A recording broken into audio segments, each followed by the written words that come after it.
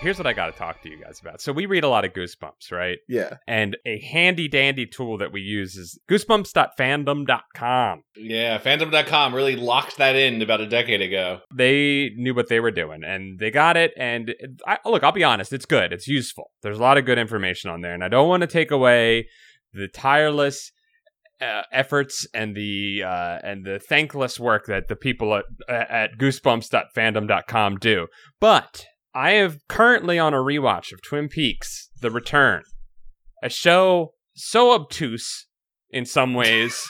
You can't not use a Wikipedia page while watching it. You need it for some things, because sometimes a character will appear and have multiple scenes, and you'll be like, was this a person in the show before? And they'll act like that's the case, but that is not the case in Twin Peaks: The Return. Sometimes people just show up, have a scene, and talk as if you know who they are, and then disappear forever, and you never see them again.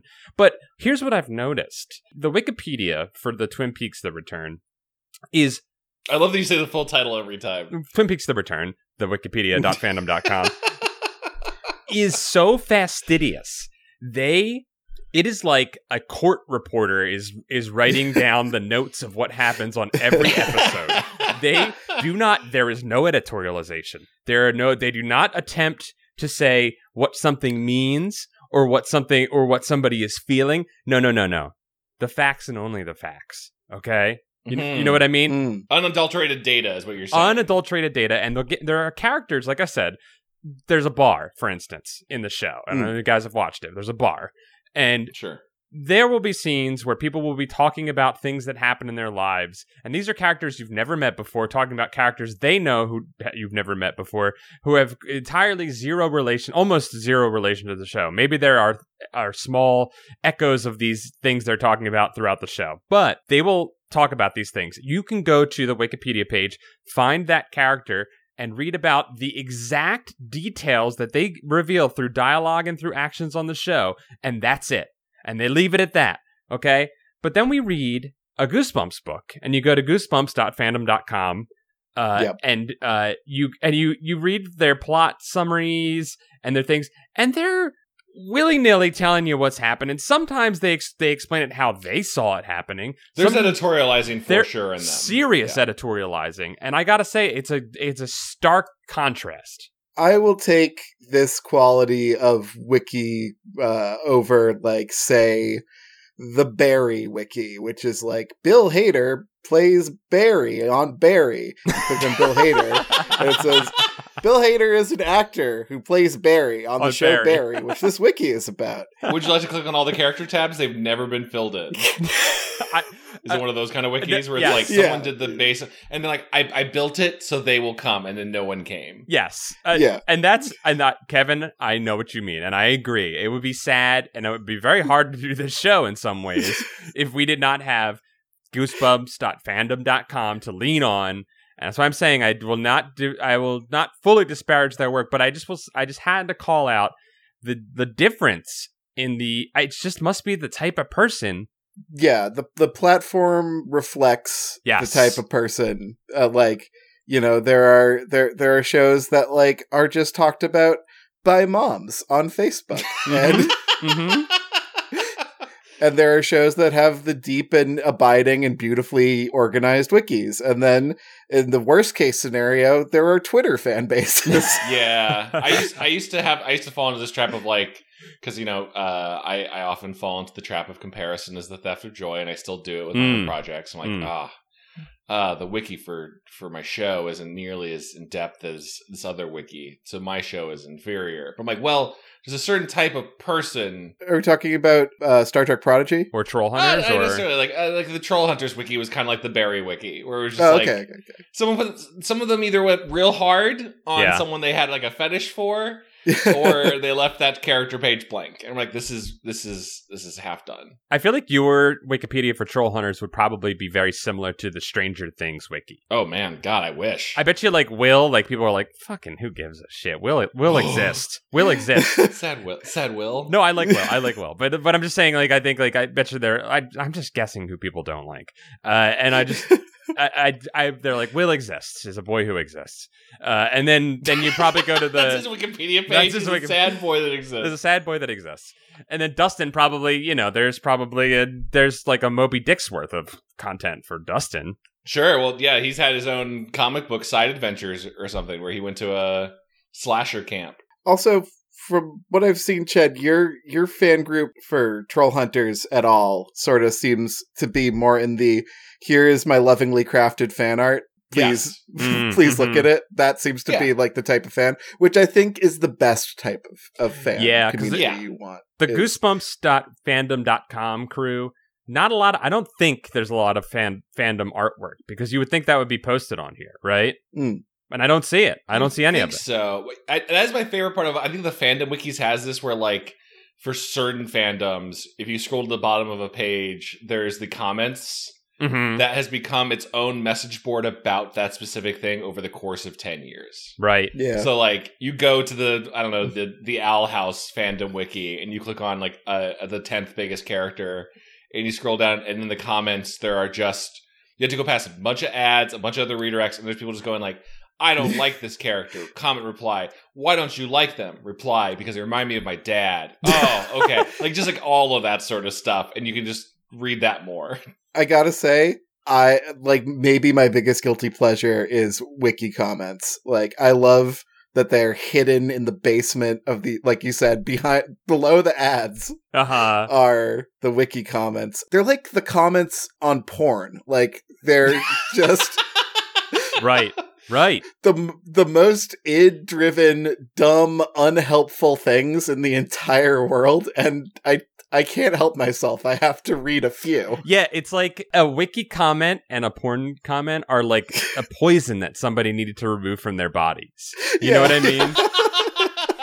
They had to get it sucked out and drained somewhere. If it wasn't released there, something bad would have happened in the real world. You know what I mean? I love going through them like I'm an archaeologist or some shit. Yes.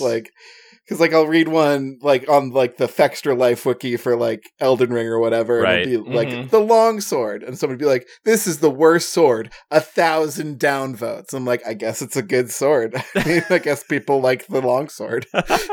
I read through. The archaeologist thing is the best way to describe it, Kevin. I'll read through the comments on an old wiki page because I find it kind of a fascinating look into like a microcosm of a fandom, but also because I have this obsession with the idea that at some point a government splinter cell agency will use one of these like wiki pages to communicate their mission objectives. They're like, we can't talk via Facebook, we can't talk via Gmail, WhatsApp's being monitored, but you know what? The NSA is not tracking My Little Pony Friendship is Magic wiki, fandom.com. And like in the comments for Fluttershy is a like the president needs to be assassinated. Yeah, like there's definitely like a deep state thing happening on under the umbrella tree.wiki.com or something like that. Like there's a plan to usher in a shadow president coming on. The insurrection was planned on falloutboy.fandom.com/wiki. Now, Fall Out Boy wouldn't do it. Fall Out Boy's probably anti-insurrection, but that's exactly why they do it there. You would look there. Well, I was thinking like, you use one that's maybe underused. Fall Out Boy could be good because maybe there's a lot going on and you could hide amongst the chaff. You know what I mean? I don't know. I feel like a lot of Fall Out Boy fans don't know how to read. Wow! Wow, the slander!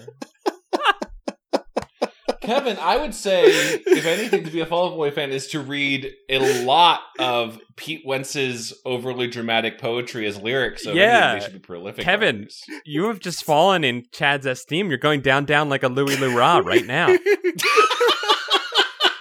Wait, sorry. Do you think the song lyric is going down like a Louis Leroy? There was like a fucking Flash video that came out when that song came out, and they were like making up the lyrics to it. That's what they said that line was. and a Louis Leroy. What even is that? A Louis Leroy, if you need to know, is like a Dr. Seuss-esque car. It's very clearly we're going down in an earlier round. No, it's not clear in any way. Chad, I'm on the wiki right now, and it says it's a Louis Leroy. Paul's right on this. Actually, Oh my god, this is going to drive me crazy. And they're talking about it in the comments. You might want to go join in. Maybe we could have figured out what that lyric was if we had drank a little brain juice, my friends. There it is. Welcome to Goosebuds. I'm one of your hosts, Chad Quant. I am Paul Ritchie. We say our full names now. I'm your third host, Kevin Cole, and I formally apologize to all of the Fall Out Boy fans. I also enjoy the songs that they make on occasion. I know 2 off the top of my head, and they're pretty good. Name them. The one Paul is talking about, and the one Sugar, that, we're going down.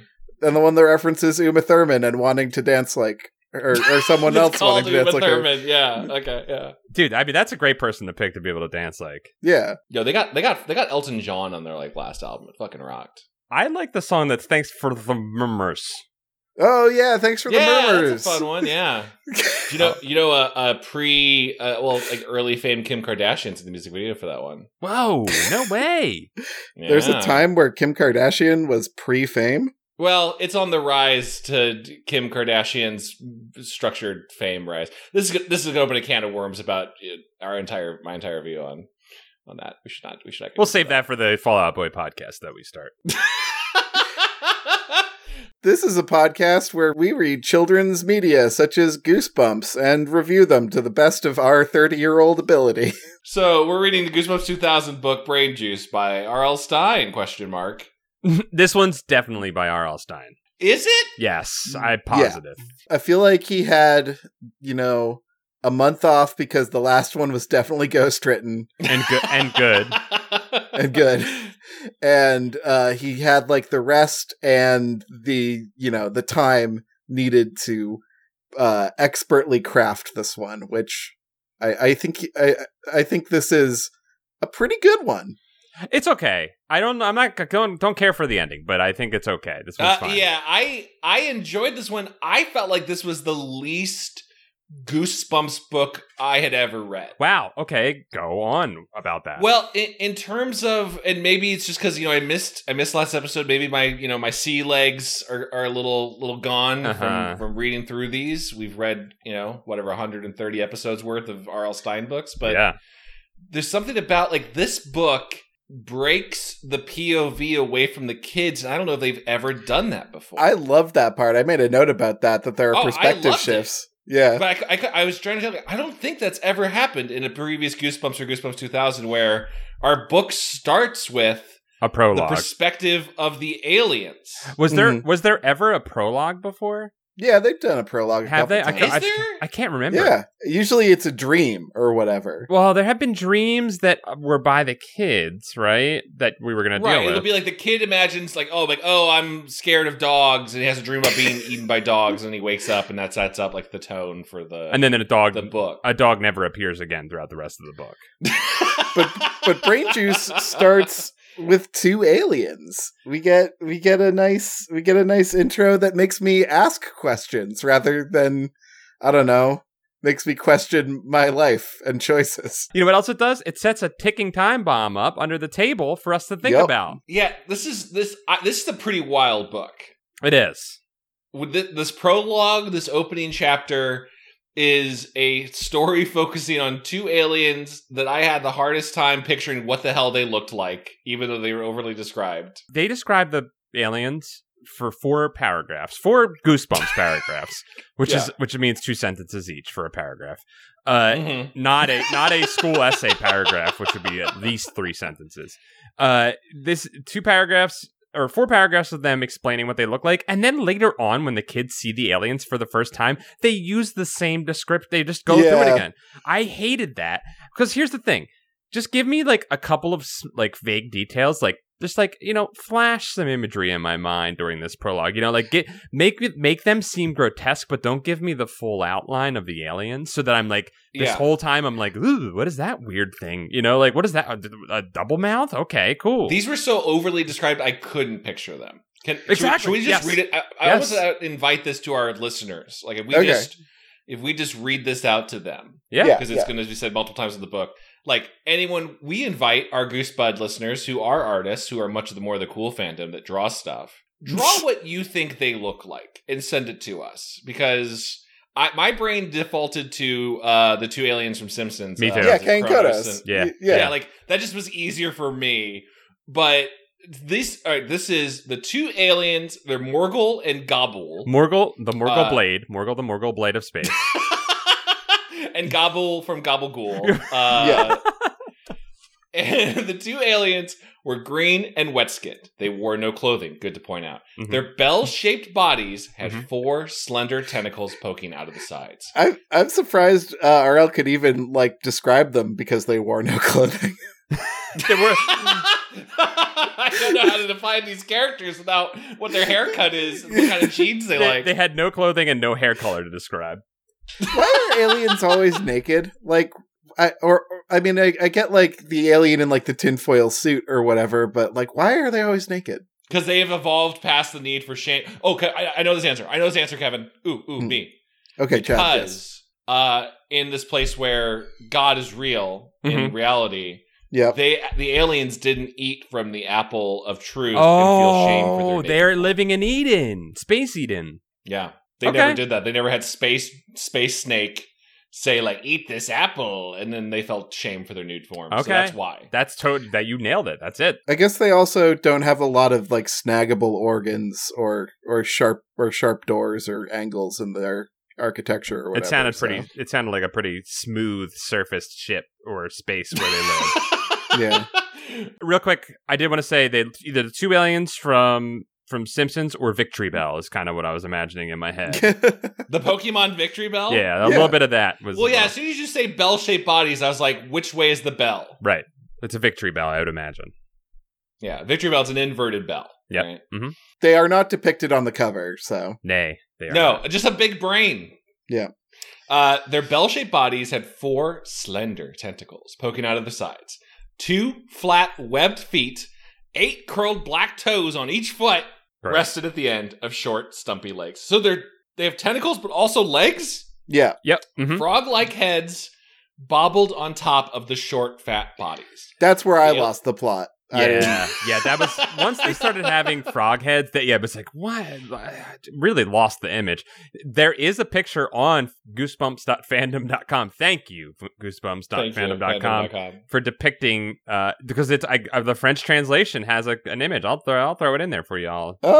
Yeah, I guess that's it. Pouring out a little brain juice. Okay, because even in this design is too busy.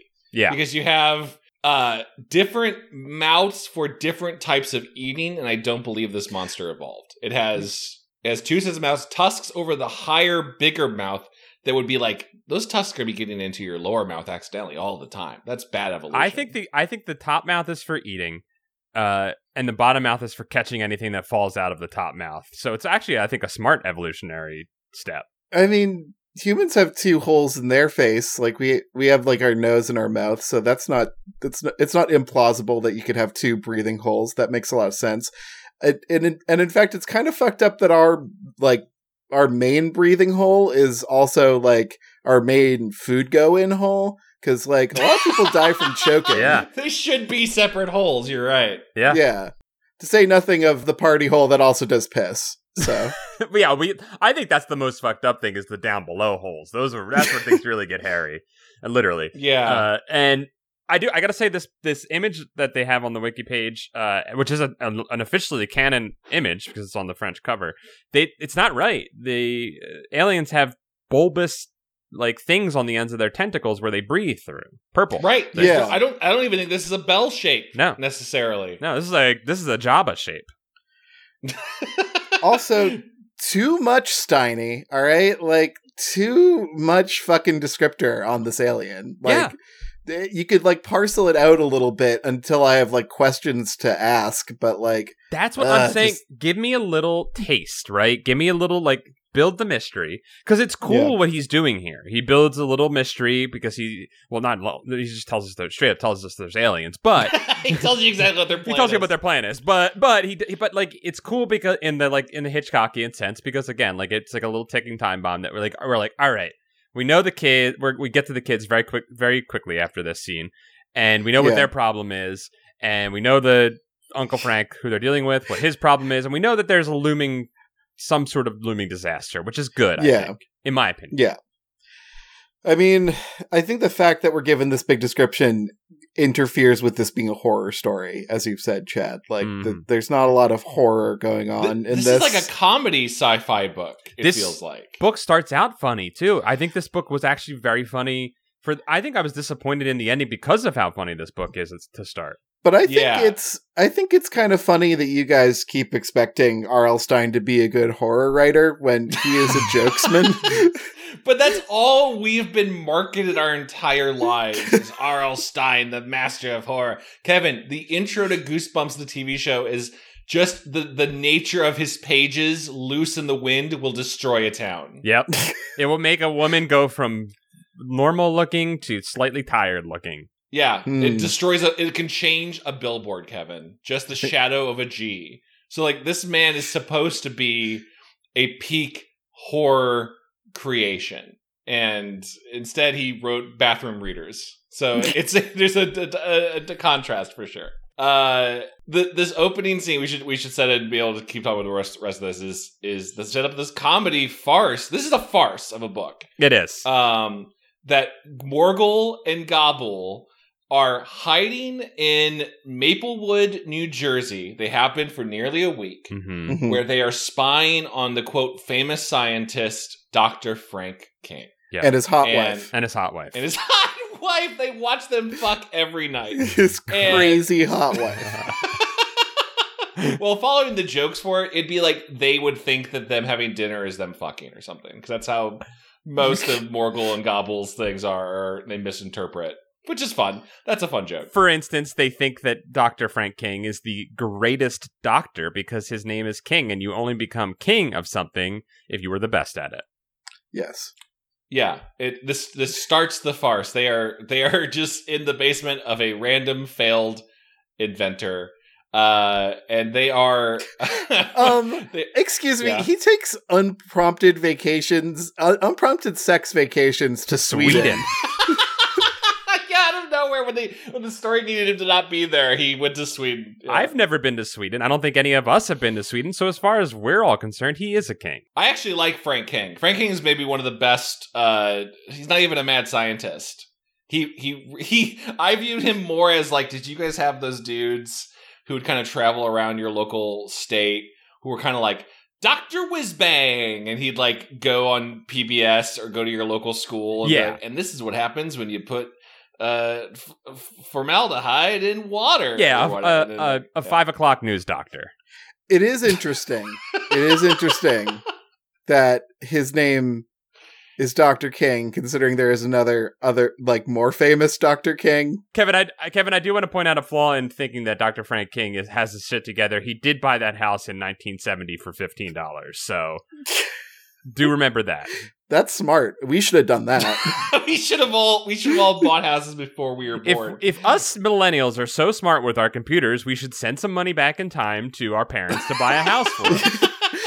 Should have got some of that brain energizer fluid. Hold on. Can I just the cover of this says a mind is a terrible thing to drink.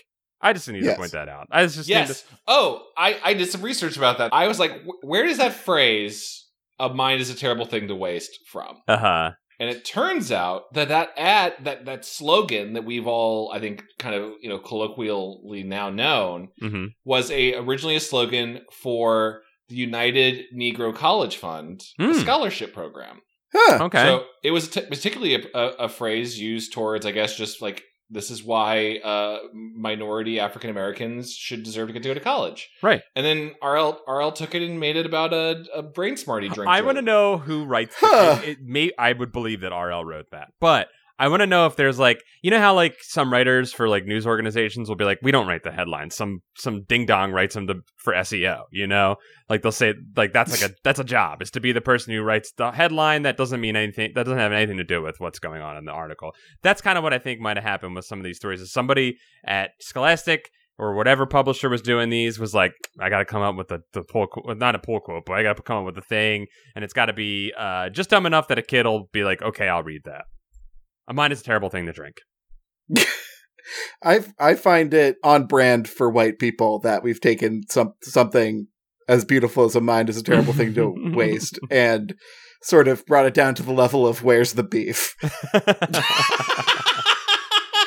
I've fallen and I can't get up.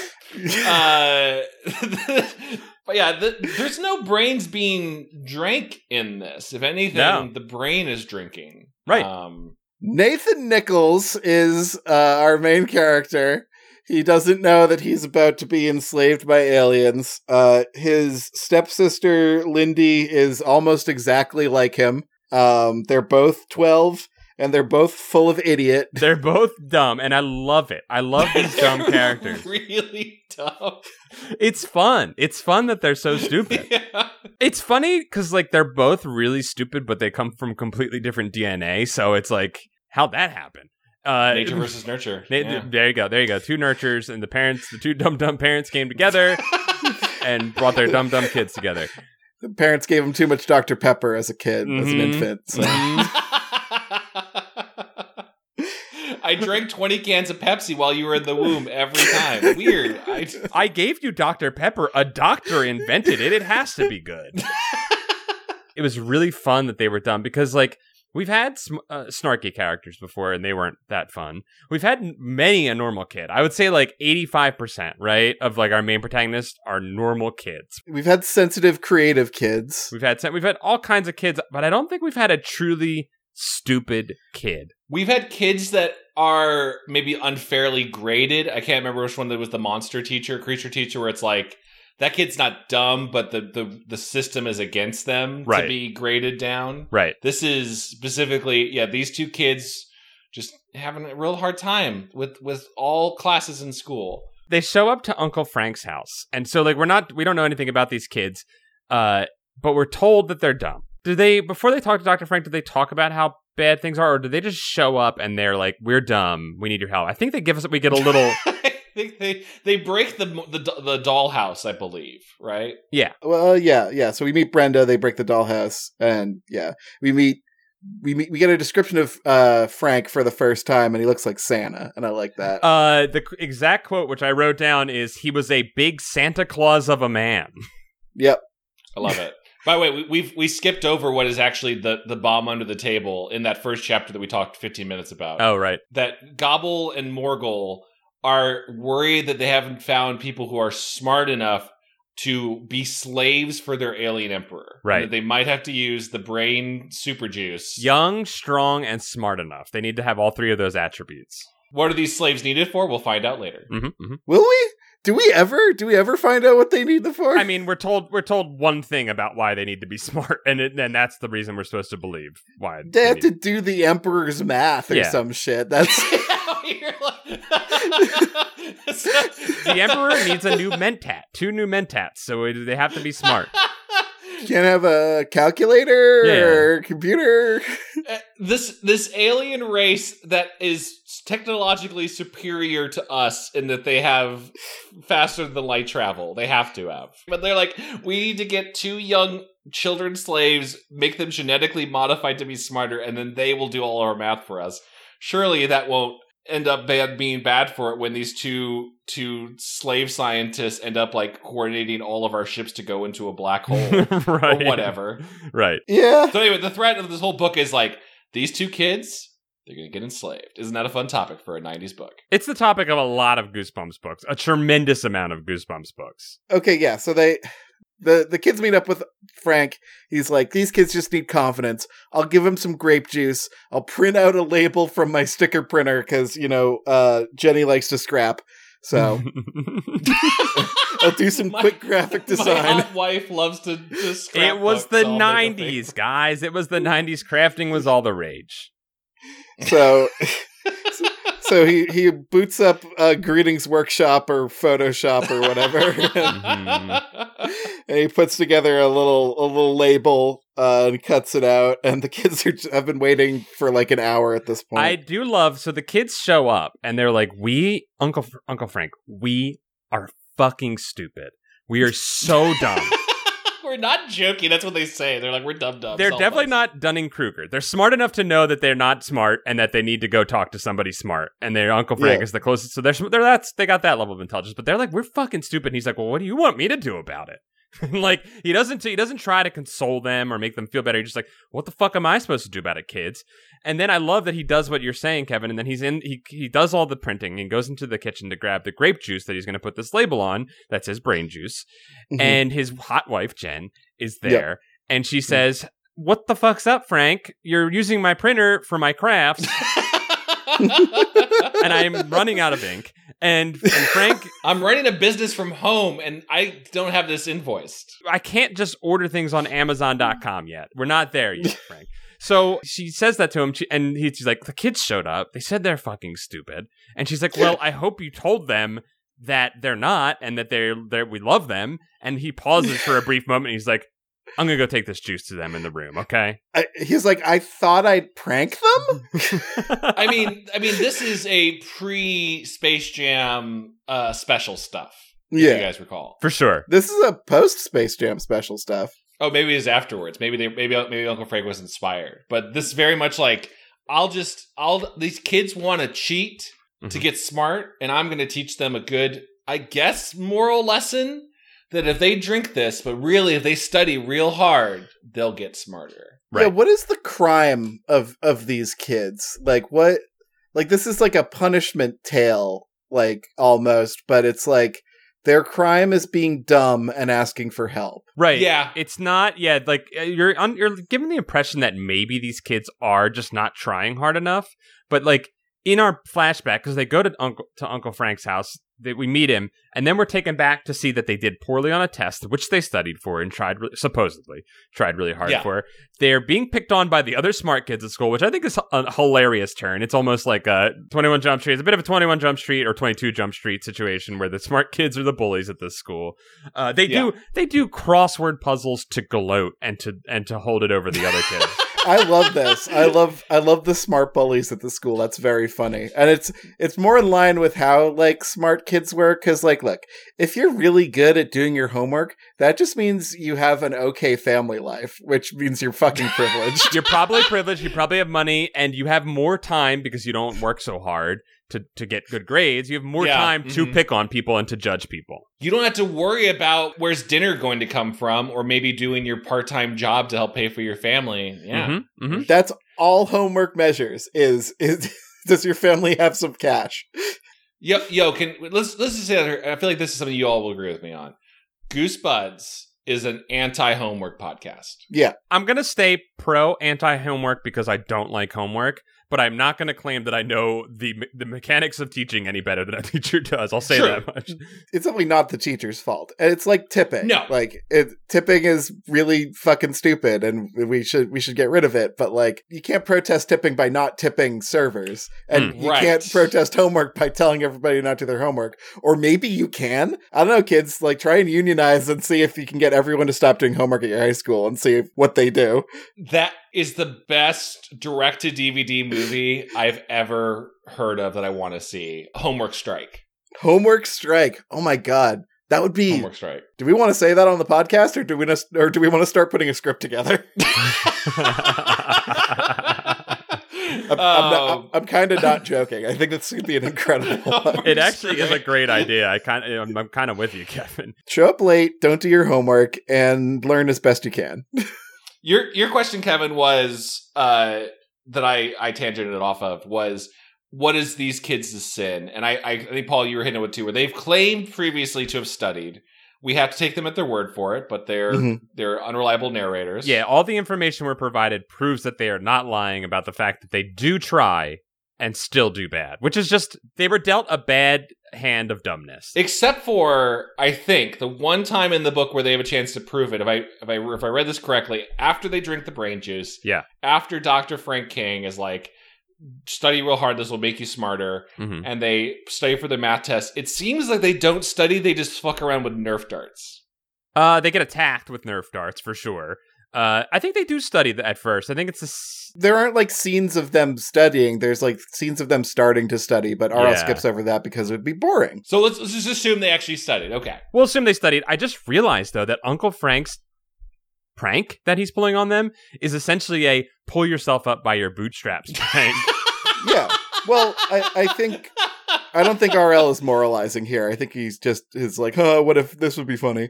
He's kind of hitting on something real, which is, what is your recourse if you try hard at school and you don't succeed? Right. Like, you don't really have any.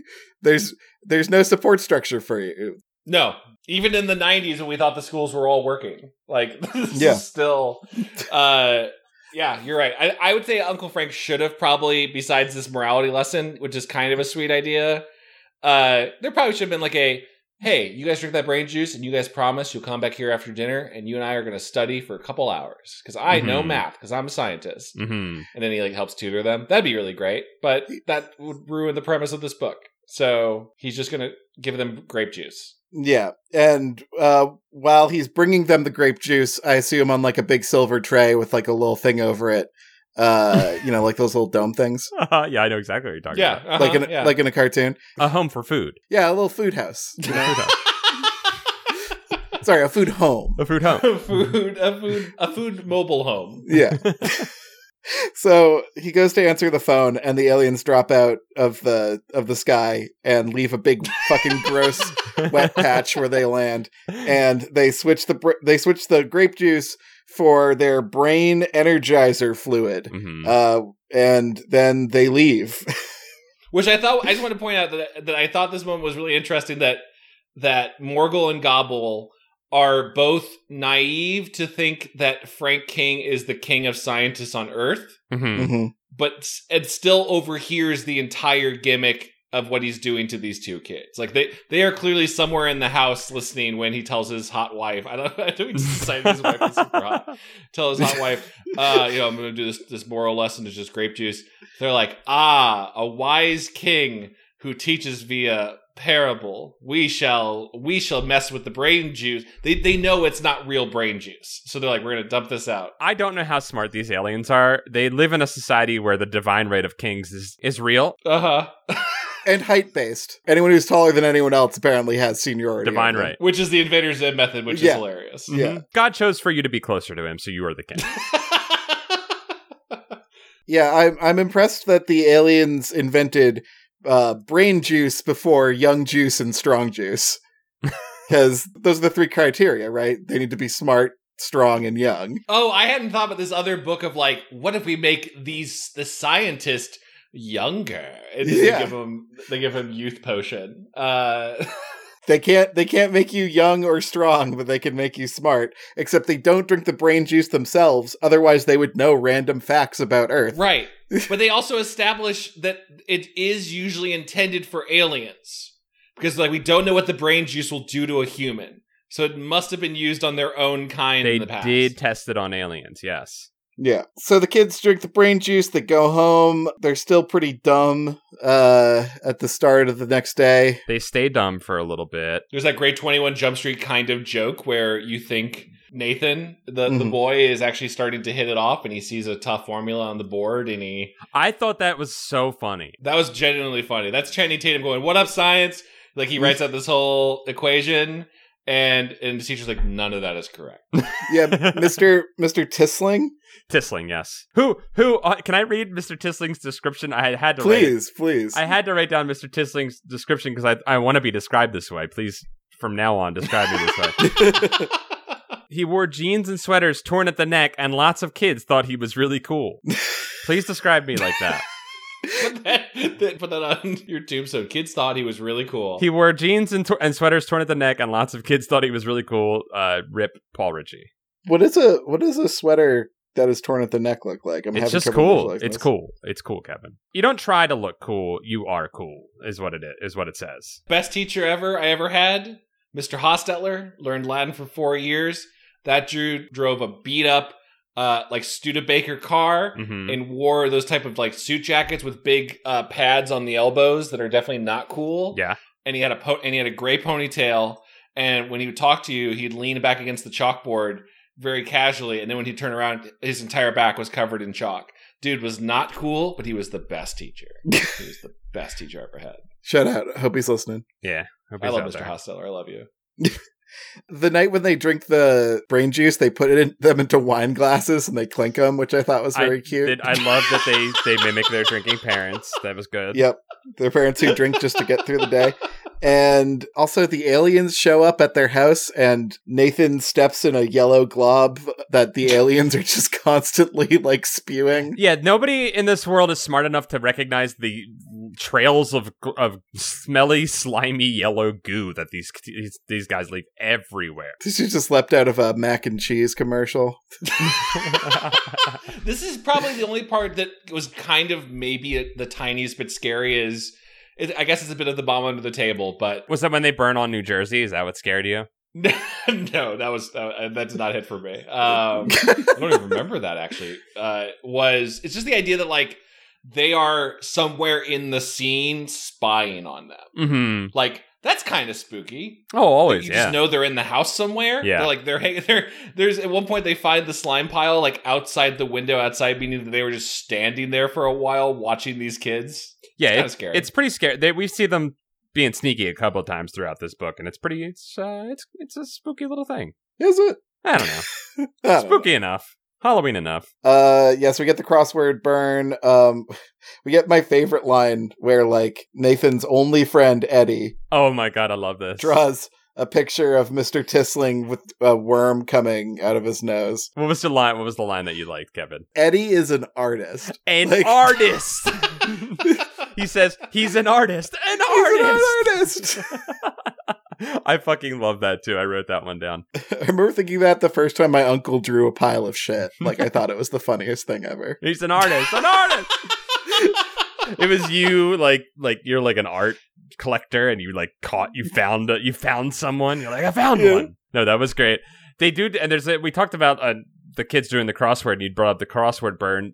This is post drinking the brain juice, and the kids think they should be smart by now. And this is where the kids are like, hey, what's a 6-letter word for, what is it, like a dummy or something like that? Or like someone who's like an oaf.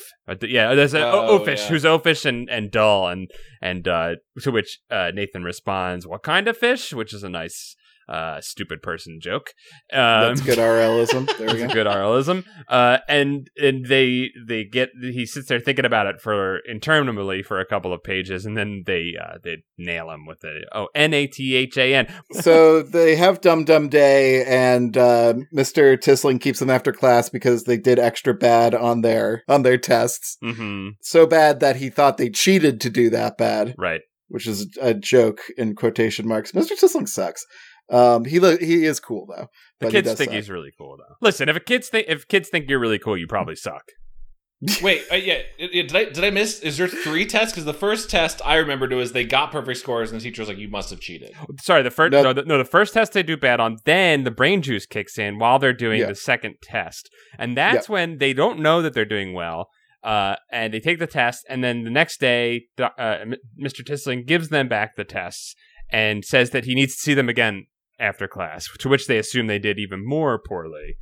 But then he reveals, no, you both got perfect tests. You are so stupid that not even I could teach you this well. And you need to take another test tomorrow. I'm going to tear these tests up because I know you cheated, and we're going to test you again tomorrow. To which he does do that, and the kids, again, absolutely nail it. And this is when brain juice is kicking into full effect. And they're to the point now where they're answering questions in class without any effort. Nathan is constantly correcting Mr. Tisling. Mr. Tisling's finally getting burned on. The kids are starting to see that he's actually a big idiot, and his smoke and mirrors ploy that he's got, he's made these kids think he was cool with his torn sweaters and pants has finally fallen apart. Yeah. The wish fulfillment of this book of now I'm a genius doesn't happen for more than like a page. It kind of quickly goes from we didn't even realize we were smart yet, no one believes us, to the school has turned against the kids. They are too smart and annoying. Yeah, they solve all the crosswords, they build the dollhouse, their friends are starting to be alienated from them, they don't want to hang out anymore because they're too smart, I guess. Oh, yeah. Sorry, can I talk about my favorite scene in this whole thing? Sorry to cut you out, Kevin. I just had it saved. Was when they're at home, they are guessing every question right on Jeopardy. Yeah. And the parents, I guess, like don't believe it. They're like, it's pre-recorded. That's no one believes in these kids. No. They're like, it's pre-recorded. So no one doesn't know the answer. And Lindy goes, "We're ready for Final Jeopardy." Then outside, Final Jeopardy, Goebel murdered. Watching the two kids through the dead window, hidden by the darkness of the winter evening. Final Jeopardy. Yes, I think that describes what those two human kids are about to face. I like that a lot. That's a good transition. It was a great little moment where we get like a nice little jokish transition, but it was cinematic in a way. It took us outside. I thought that was good too, Chad. I was into that. And you can't do that without perspective shifts. Like, we can't do that if we're duct taped to one character for the whole fucking story. And which is what's normally, I don't think we would normally, in a Goosebump book, ever be with Gobble and Morgul without the kids there. Yeah. That's what made this feel so different and kind of fresh as a book. Right. But it did also destroy the horror aspect of it. Oh, yeah, it made it fully a comedy. It made it purely a farce of, like, their misunderstanding stuff and comedy of them going, yes, we have found our slaves. So they have to go see the principal and the guidance counselor because they're too smart for the school, and their parents try to fight it, and the government shows up, and they want a piece of their genius kids' brains.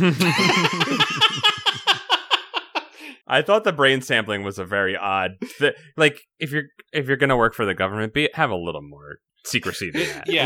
It's very quickly. I think before even the government agent shows up, like, Lindy and Nathan are watching the news at home about them. Yeah. Like, a reporter is talking about how these kids have been asked to leave the school because they're too smart. Mm-hmm. Like, that is some breaking news, is all I'm saying. I mean, you could just probably get your GED and then not have to do school anymore. Fuck yeah. So they run over to Wardle's house, who's one of the smart kids, and they have a moment of, I guess, it was not cool that we bullied you, but we only think that because you're smart. Yeah, there's a little bit of regret of, like, the kid, there's other kids there, right? Where it's like you get the sense that these other smart kids don't necessarily feel great that now their two new smart rivals are being asked to leave the school. Right. But that's not going to go anywhere, but at least it was a nice little human moment for the kids. Yeah, and I think I realized what these kids' sin is in this one. Their sin is desiring to be special, is what their sin is. Because they are given the monkey's paw wish fulfillment of becoming special and realize how horrible becoming special is. So I guess that's their punishment. Specialer. Well, all right, so here's you think you just helped me hit, Paul, like, why this book feels so bizarre is it's like two separate premises kind of crammed together into this farce. I mean that in a compliment way of, like, misunderstanding, but there's another version of this story where Dr. King is genuinely a mad scientist and he gives them brain smart good juice. And then a lot of these beats happen as is, of the wish fulfillment, and then the monkey's paw of, like, oh, we were too smart and people didn't like us. Right. But it's also this crazy turn of, well, actually the kids thought they drank her uncle's grandpa, Uncle Grandpa. Think they drank Uncle Grandpa Frank's brain juice, but really it was alien brain juice. They don't know the aliens exist because the next part of the story is going to be about aliens capturing them, which is completely different than the entire premise. The two halves of this story are, like, they don't fit together very well. No. The aliens show up and they prove they're aliens by eating a bird. Yeah, I love this part. Okay, I love this part. Our now genius protagonist, sees the aliens. The aliens come out, and he goes, nah, they real aliens. I'm a genius. I know it. And then the aliens explain, that they're aliens, and he's like, hold on, I don't believe it now, for some reason. So that way they prove it is by grabbing a bird and eating its head, which Ozzy did that, and that guy is definitely not an alien. I guess this shows the difference between a high intelligence, low wit character and a high wit, low intelligence character. Okay, yeah, that's it. A lot of retention, not a lot of synthesis of what you're processing. Yes, that's exactly it, Kevin. I do love this. They see these aliens, and then they describe them again fully for us, in case we've missed that entire prologue, which I think probably was they wrote the story. And then they were like, well, we should add a prologue at the beginning and get these aliens in here earlier.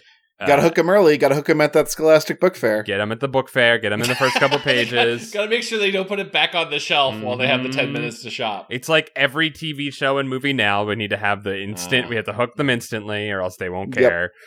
So that they do the full description again. They do the bird eating, and then our genius main character again, our now genius main character is like, gotta come up with a plan. His plan: fucking run away.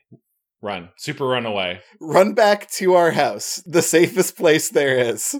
No one will expect us, now famous people, to be at the place where we live. I mean, in terms of plans in the Goosebumps, canon, not the worst one. It just so happens to be that mom is leaving the house really quick. Like mom is getting in the car. Right. She's like, I don't have time to talk. I'm not going to listen to you about the aliens. But also, as they come inside the door, they're like, Mom was baking brownies. Mom left with the fucking oven on? I thought that too.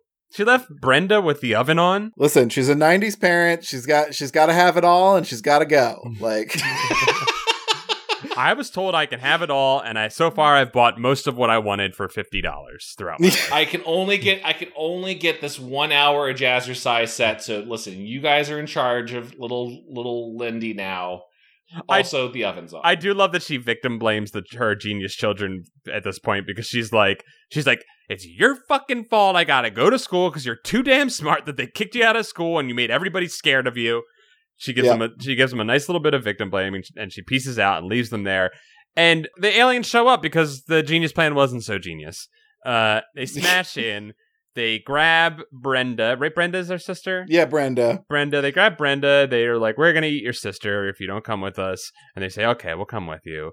And they go, haha, you fucking idiots. We're going to eat your sister anyway. And then we edge wipe to them in the spaceship. Yep. And we're supposed to believe briefly that Brenda was eaten, but then through expository dialogue, we are told that Brenda was not eaten, thus getting rid of any tension that might have still been there. Yeah, that was a strange beat. Yeah, right? Right? Like, also, we hadn't talked about, there's so much of Gobble and Morgul's discussions of, like, they are obsessed with talking about how they want to kill humans when they're alive. Right. They're like, oh, if we kill them when they're dead, if we eat them when they're dead, that's not going to be as tasty. Like, so the fact that they don't eat this child is kind of hard to believe. Right. Yeah. And the kids try to spend the rest of the spaceship ride putting on, like, trying to pretend they're stupid. Yeah. Like, how's a pencil work? Or which way is left? I have an attitude problem. They course correct. They course correct hard into stupid. They are saying that the brain juice must have worn off, but it clearly hasn't. Yeah. So they're taken into the alien planet, which is just kind of New York, I guess. It's just got like some strange bees and buzzsaw style music and Aliens Hell Kitchen. Yeah, Aliens Hell Kitchen. They're all hanging out on their little like stoops and their fire escapes, their arms twirling around. Yeah, yeah. Like there's not a lot here except now the like there's really not a way to like not sexualize this next part. Go on. Because we get to the fire hose. The fire hose, baby. Well, yeah, this would be this has some like internet fetish stuff to it. This is some kink about it. I just want to say that I wish that the acid was given to them, please. I wish they got acided. So, yeah. So they're like, we got to clean you kids for the Emperor before he sees you. And I think it's what they've said, that you're going to do all this math for him, which is still crazy. They want to clean them from the inside out, too. Yeah. Yeah. So they put these kids up on this poor fetish wall, and they're like, we're gonna jam these hoses that are overly described as the width of a thermos can. They describe the thermos can fire hose thing tickling the back of their throat, and then then I guess the Emperor shows up, and the Emperor shows up. Yeah. Do not clean my filthy slaves. I need them now. He demands them. They see the Emperor. The Emperor looks like the other aliens, except he has a crown. They've all been described as having ivory tusks that come out of their mouths and head and stuff like that. And he is described as having a crown that has grown right out of his head. Again, this is a divine right of king situation. You were born a king. You were chosen by the divine beings to become king. Once a generation, one of these aliens grows a tumor that looks like a crown. One king alien is born, and they live for however long God deigns them to live. And so he says he wants the children now. He wants them presented. He wants to see how smart they are because Morgul and Gobble have been talking these two kids up about their smarts. Yeah, and today's the Jubilee, so we gotta have those children. Today is the math Jubilee, and I'm going to win it. We're in the mathletes competition. We gotta have two ringers that can really win it for us. And these kids, they play real stupid. Yeah. They do some Three Stooges nonsense again. They like bonk into each other. One of them kicks a high leg and farts, and then they high five for 45 minutes. Like it's just it's real regular show. Yeah. I love this part because I think it's intended for us to truly believe that they have gone stupid at this point. You know, that they've gone back to being dummies. But which obviously they haven't. But I think it's supposed to be a twist because they can. Was it? I think so. I think it was, but because here's why I think that, because it carries over into Earth again briefly. Yeah. I think the part that was throwing me was, like you guys have said, they are so dumb that they have descended below what the baseline was at the beginning of this book. Right. And they and then they have a couple moments where like they do stuff where like they were being really stupid just a moment before, and then they like have attained some level of intelligence briefly, and it's like kind of oscillating, you know? Yeah, unless you're going to be like, oh, the brain juice has a withdrawal, like a drug where this, if you feel dumber after using it, I'd be like, okay. But instead I think they're just protesting against the man who wants to enslave them by going like, no, we don't know what you're talking about. Right. Man. I think RL hits on something interesting here, which is it's hard to be smart, but it's easy to prove you're smart. Whereas it's easy to be stupid, but it's hard to prove you're stupid. You could just be a smart person pretending to be dumb. Oh, but a smart person can't pretend to be, or a dumb person can't pretend to be smart. Yeah. Got it. That is the grand dance that we see played out in front of us here. I don't know. They run away again because obviously, and then they fall in a chute. It's a genius plan. Yeah. Oh, sorry. Can I bring in one thing I forgot to mention? Is when they first arrive there in the planet, or after when Gobble and Morgul are giving them the tour or whatever, and how you'll be our number slaves. Mm-hmm. Then they give translators to the kids going, and now you will understand our language. But like, you've been talking to them for this whole book.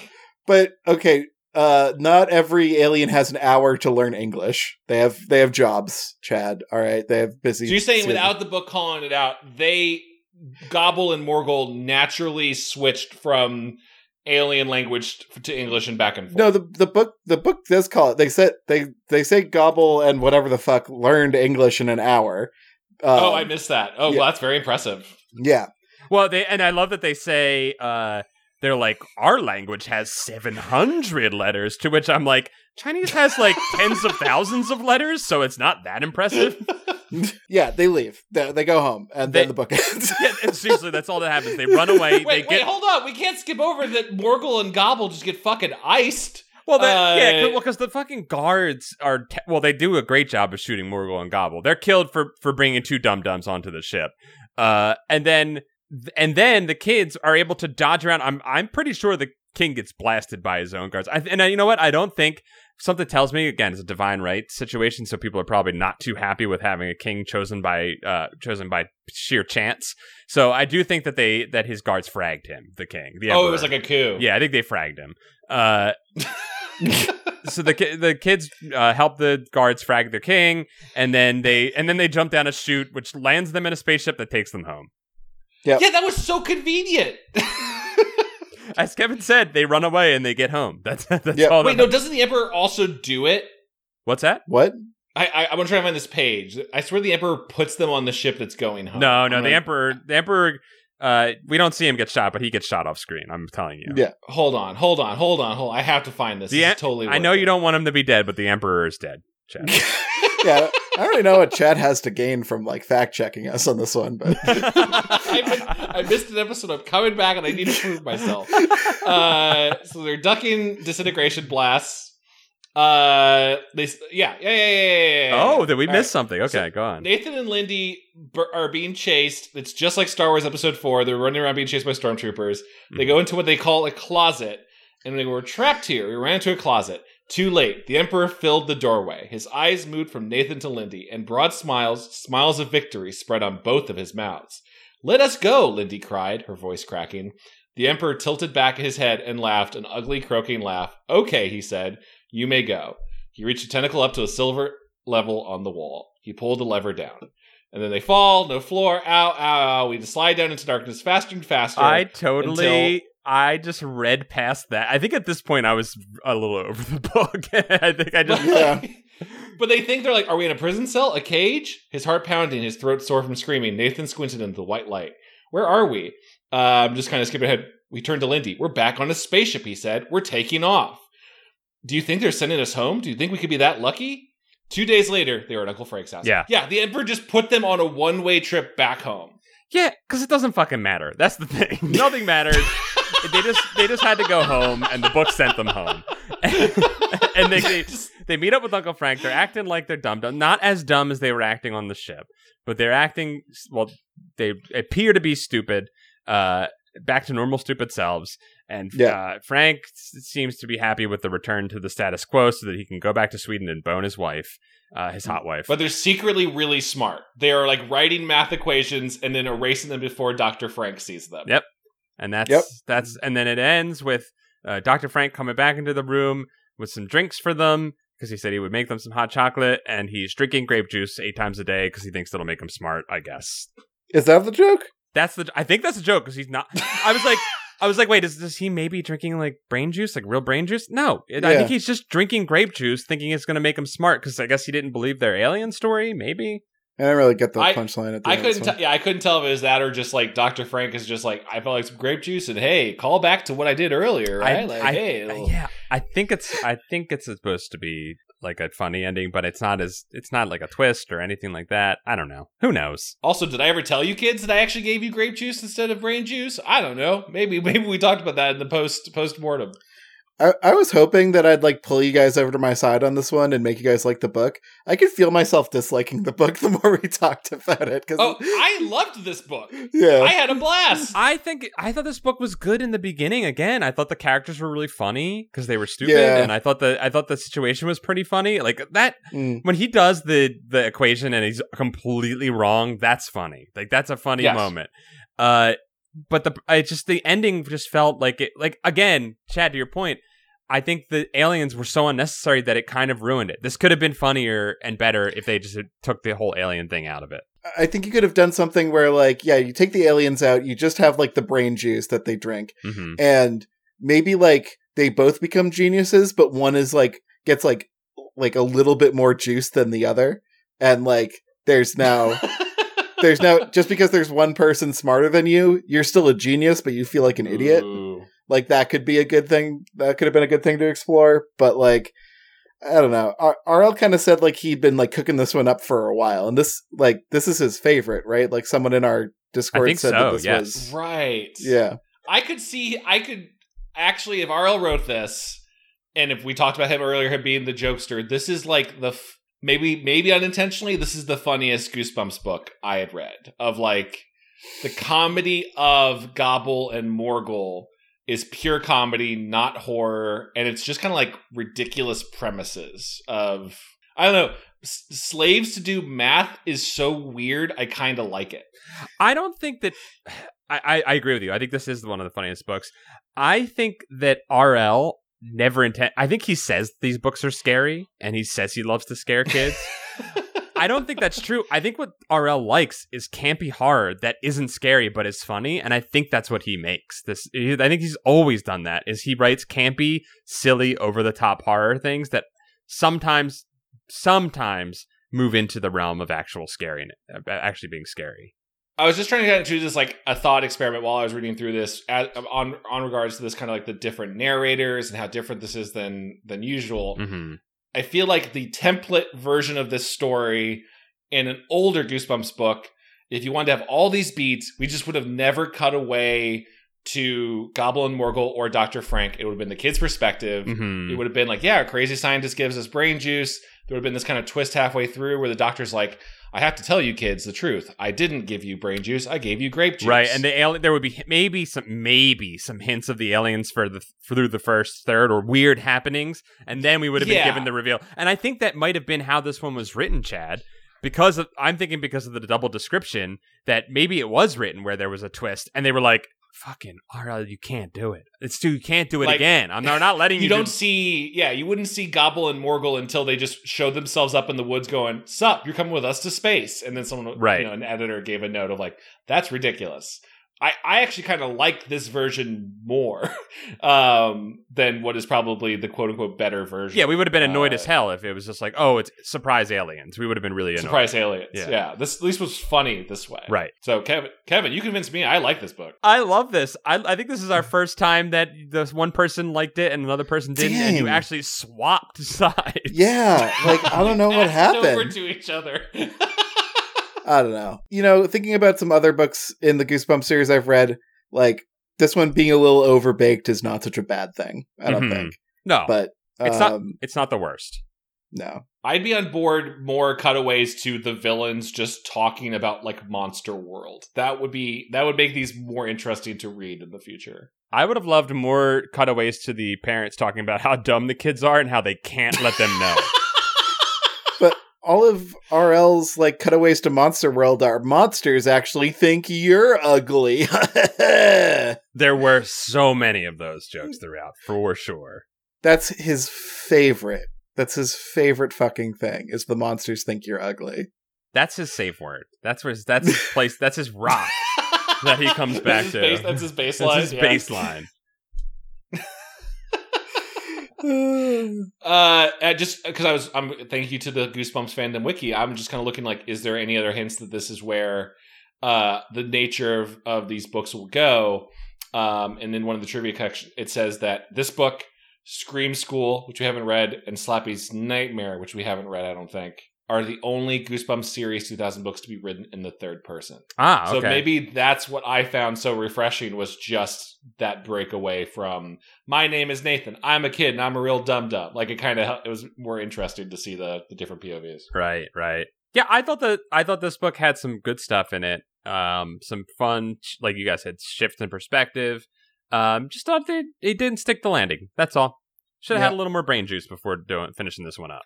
Maybe the Emperor doesn't just say goodbye and put them on a one-way trip home. That felt a little like the book needed to end it. Maybe the super geniuses actually outsmart him. You know what I'm saying? Yeah. Yeah. Yeah. Maybe the kids in their infinite genius are like, let's crawl into the dissected skin of Morgul and Gobble and convince the Emperor that we are them. But the kids using their intelligence to get them out of the problem would be a trait mattering, a trait to the child mattering in the story, which is not a thing RL does for some reason. Nope. And you could say that they did do it by acting dumb, but that is not why they escaped. He did not choose to let them go because they acted dumb. He just chose that because of a whim, I guess. Well, you know what? This is how I'm reading that scene now. He cornered them, and he had all intents and purposes to eat them or do something terrible to them. Mm-hmm. He noticed that he just happened to be over the hatch that leads to the ships that take you to Earth. Right. And when the kid said, "Let us go," he was like, I can't resist this clever wordplay by going, "If you insist," and then dropping the floor afterwards. Chad, that tracks. He couldn't resist the urge to joke. The urge to pun was too strong, so he did it. It overrode his alien mind, and he was like, fine. Something compels me. I love it. I love it. Oh, boy, I missed reading these books with you guys. Same. This is a good time. Hey, if you want to, I think that's the episode. So I'm going to say, if you want to check out more on Goosebuds, we're on all streaming services, wherever you found this. All those episodes are there. But if you want to get access to bonus episodes that we do every month, which is pretty much Kevin, Paul, and myself hanging out around the audio campfire and joking and talking about things we care about besides these books, you can get Camp Goosebuds, which is on our Patreon, patreon.com/goosebuds. Yes, we will tell you what our favorite fandom.wiki page is on that podcast. Next episode, we'll talk about them. Also, hey, if you want to support the show in other ways, or maybe dress your body for the summer, we got some new stuff on the store. Yeah, we got some muscle shirts for your muscles. Oh yeah, And by that I mean tank tops. tank top. Yeah, no, yeah, it's a muscle shirt. It's I think muscle that counts. Yeah. Kevin's modeling one of them. I am. I recently posted a new one of our new Goosebuds 64, which is our cover art converted into a wonderful quasi. It's not the N64, it's the Glomp Cube, I believe. Yeah. Yes, it is for the Glomp Cube. Yep. And a new Goosebuds logo tee as well. You can check those out on goosebuds.store. Check that shit out. I'm gonna go drink some juice. Yeah, happy Juice Month, everybody. Juice month.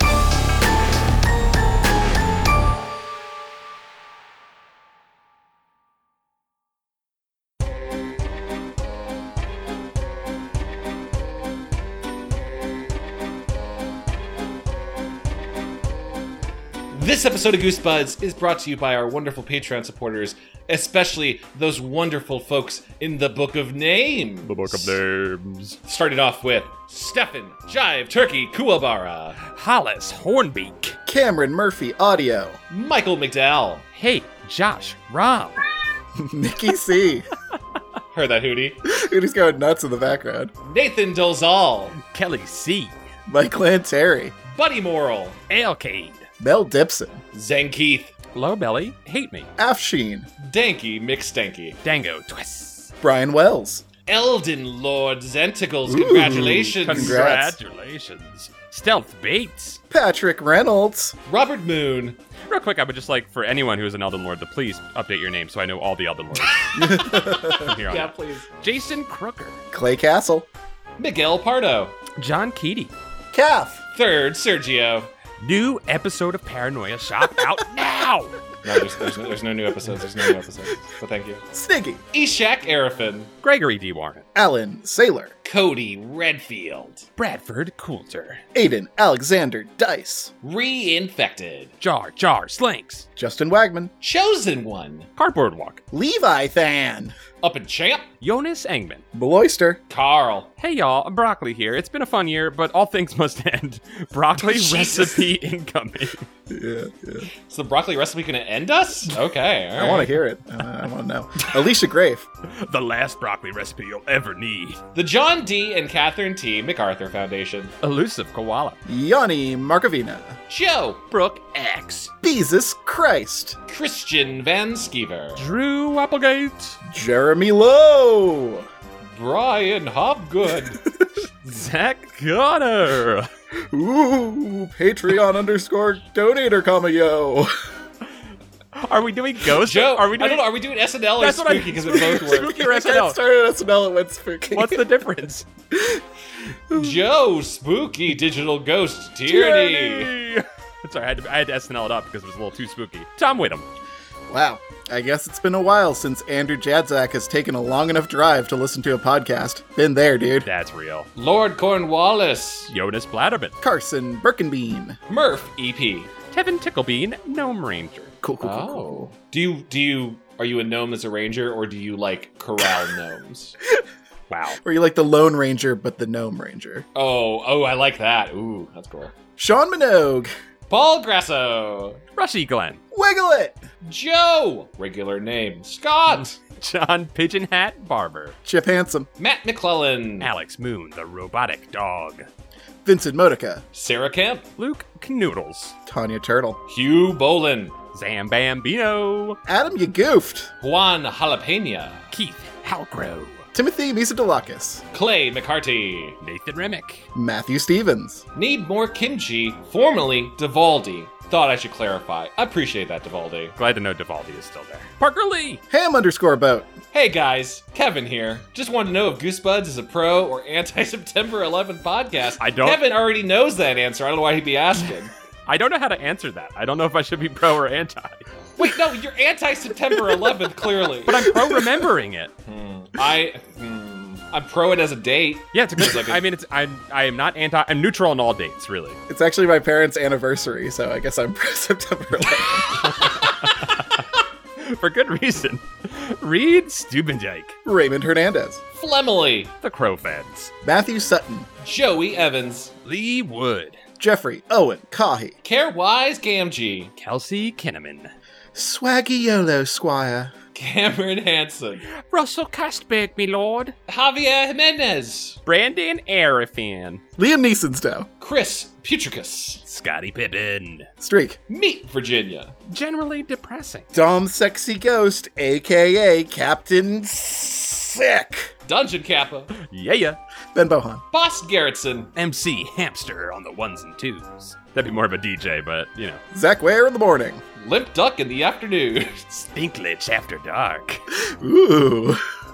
Alan G. Jussum, Tobias Clark, Michael Kupka. Adam Muth. Elden Slink. Congratulations. Very nice. Hey, Anthony, I'm glad you're doing better. Keep up the good work. Good work, Anthony. Ryan Stewart, Jonas Evan Voldsen, Calamity Carl. Germ Juice, Nick Johnson, Stephen Day. Estimena, Lord of Paul's Pants. The wrong kind of lord, in my opinion. yeah, not an Elden Lord, more of a Denim Lord, the Davy Boy, Kenny M. Ryan Carroll, Jeremy Bowser, Dr. Diarrhea. Megan McCormick Mason, Kieran McNamara, Diet Soda. Scalafella, Ninja Breadman. Jackie Ledoux. Coleman Laguza. They call me Dr. Lamb. They call me Dr. Lamb. I should have done. Yeah, see, I was like, I immediately fucked it up. I didn't sing it. Yeah. Oh, you got little old Ma pretty Frenched. Hey, Peanutberg level 69 is all I'm saying to that. Dr. Chocula, Jimmy Soul. A pair of Scots. Levi Kidder, David Gray. Bryce Deary. Matthew Bertata, Moonjuice. Carbson. I and Cornholio. I need TP for my bunghole. SSJ Trogdor. Some of Chad's bird friends. Nicholas Maloney. Midwest Indigo 13. Burgers Hot Dwarf Summer World. Hell Oh, yeah. oh my. It is the start of Hot Dwarf Summer, everybody. Burger has called it. Just picturing a lot of dwarfs twerking right now, and I dig it.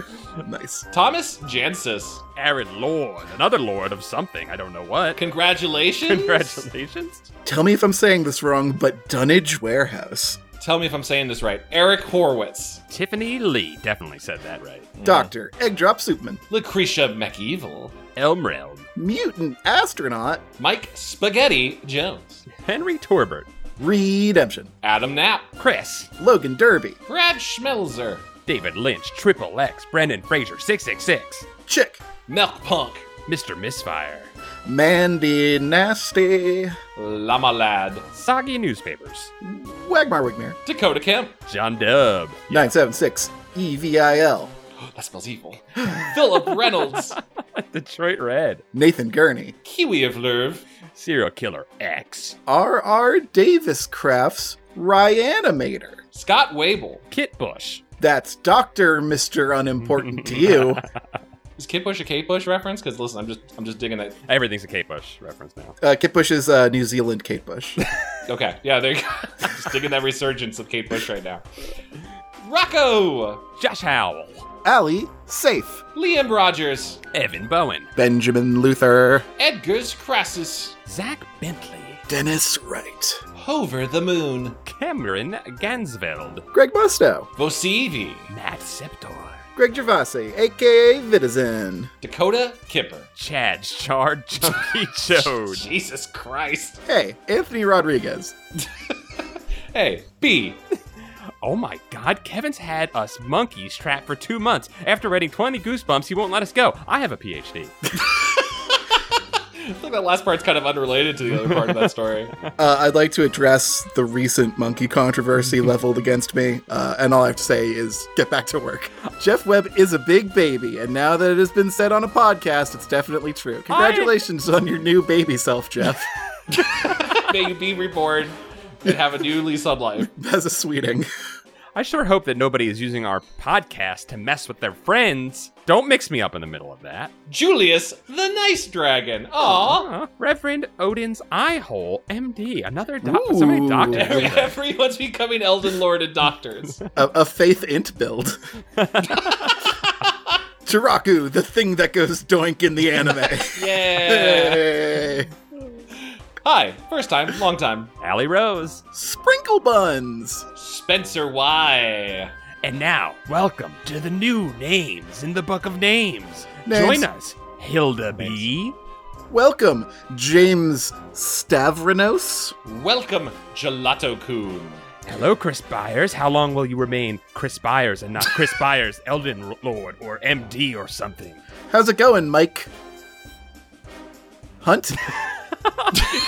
I'm sorry, even the delay, it was still there. It's still there. You can't escape it. I knew a Mike Hunt in middle school. Maybe this is him coming back. All right. Mike, if you were my former middle school bully, just let me know. It's cool that you're pledging and being part of the name. Just let me know. Kate the Great! And finally, welcome, my cart. Close the book upon your name. Names. Okay, stop there. No, we did it. We're good. Nailed it.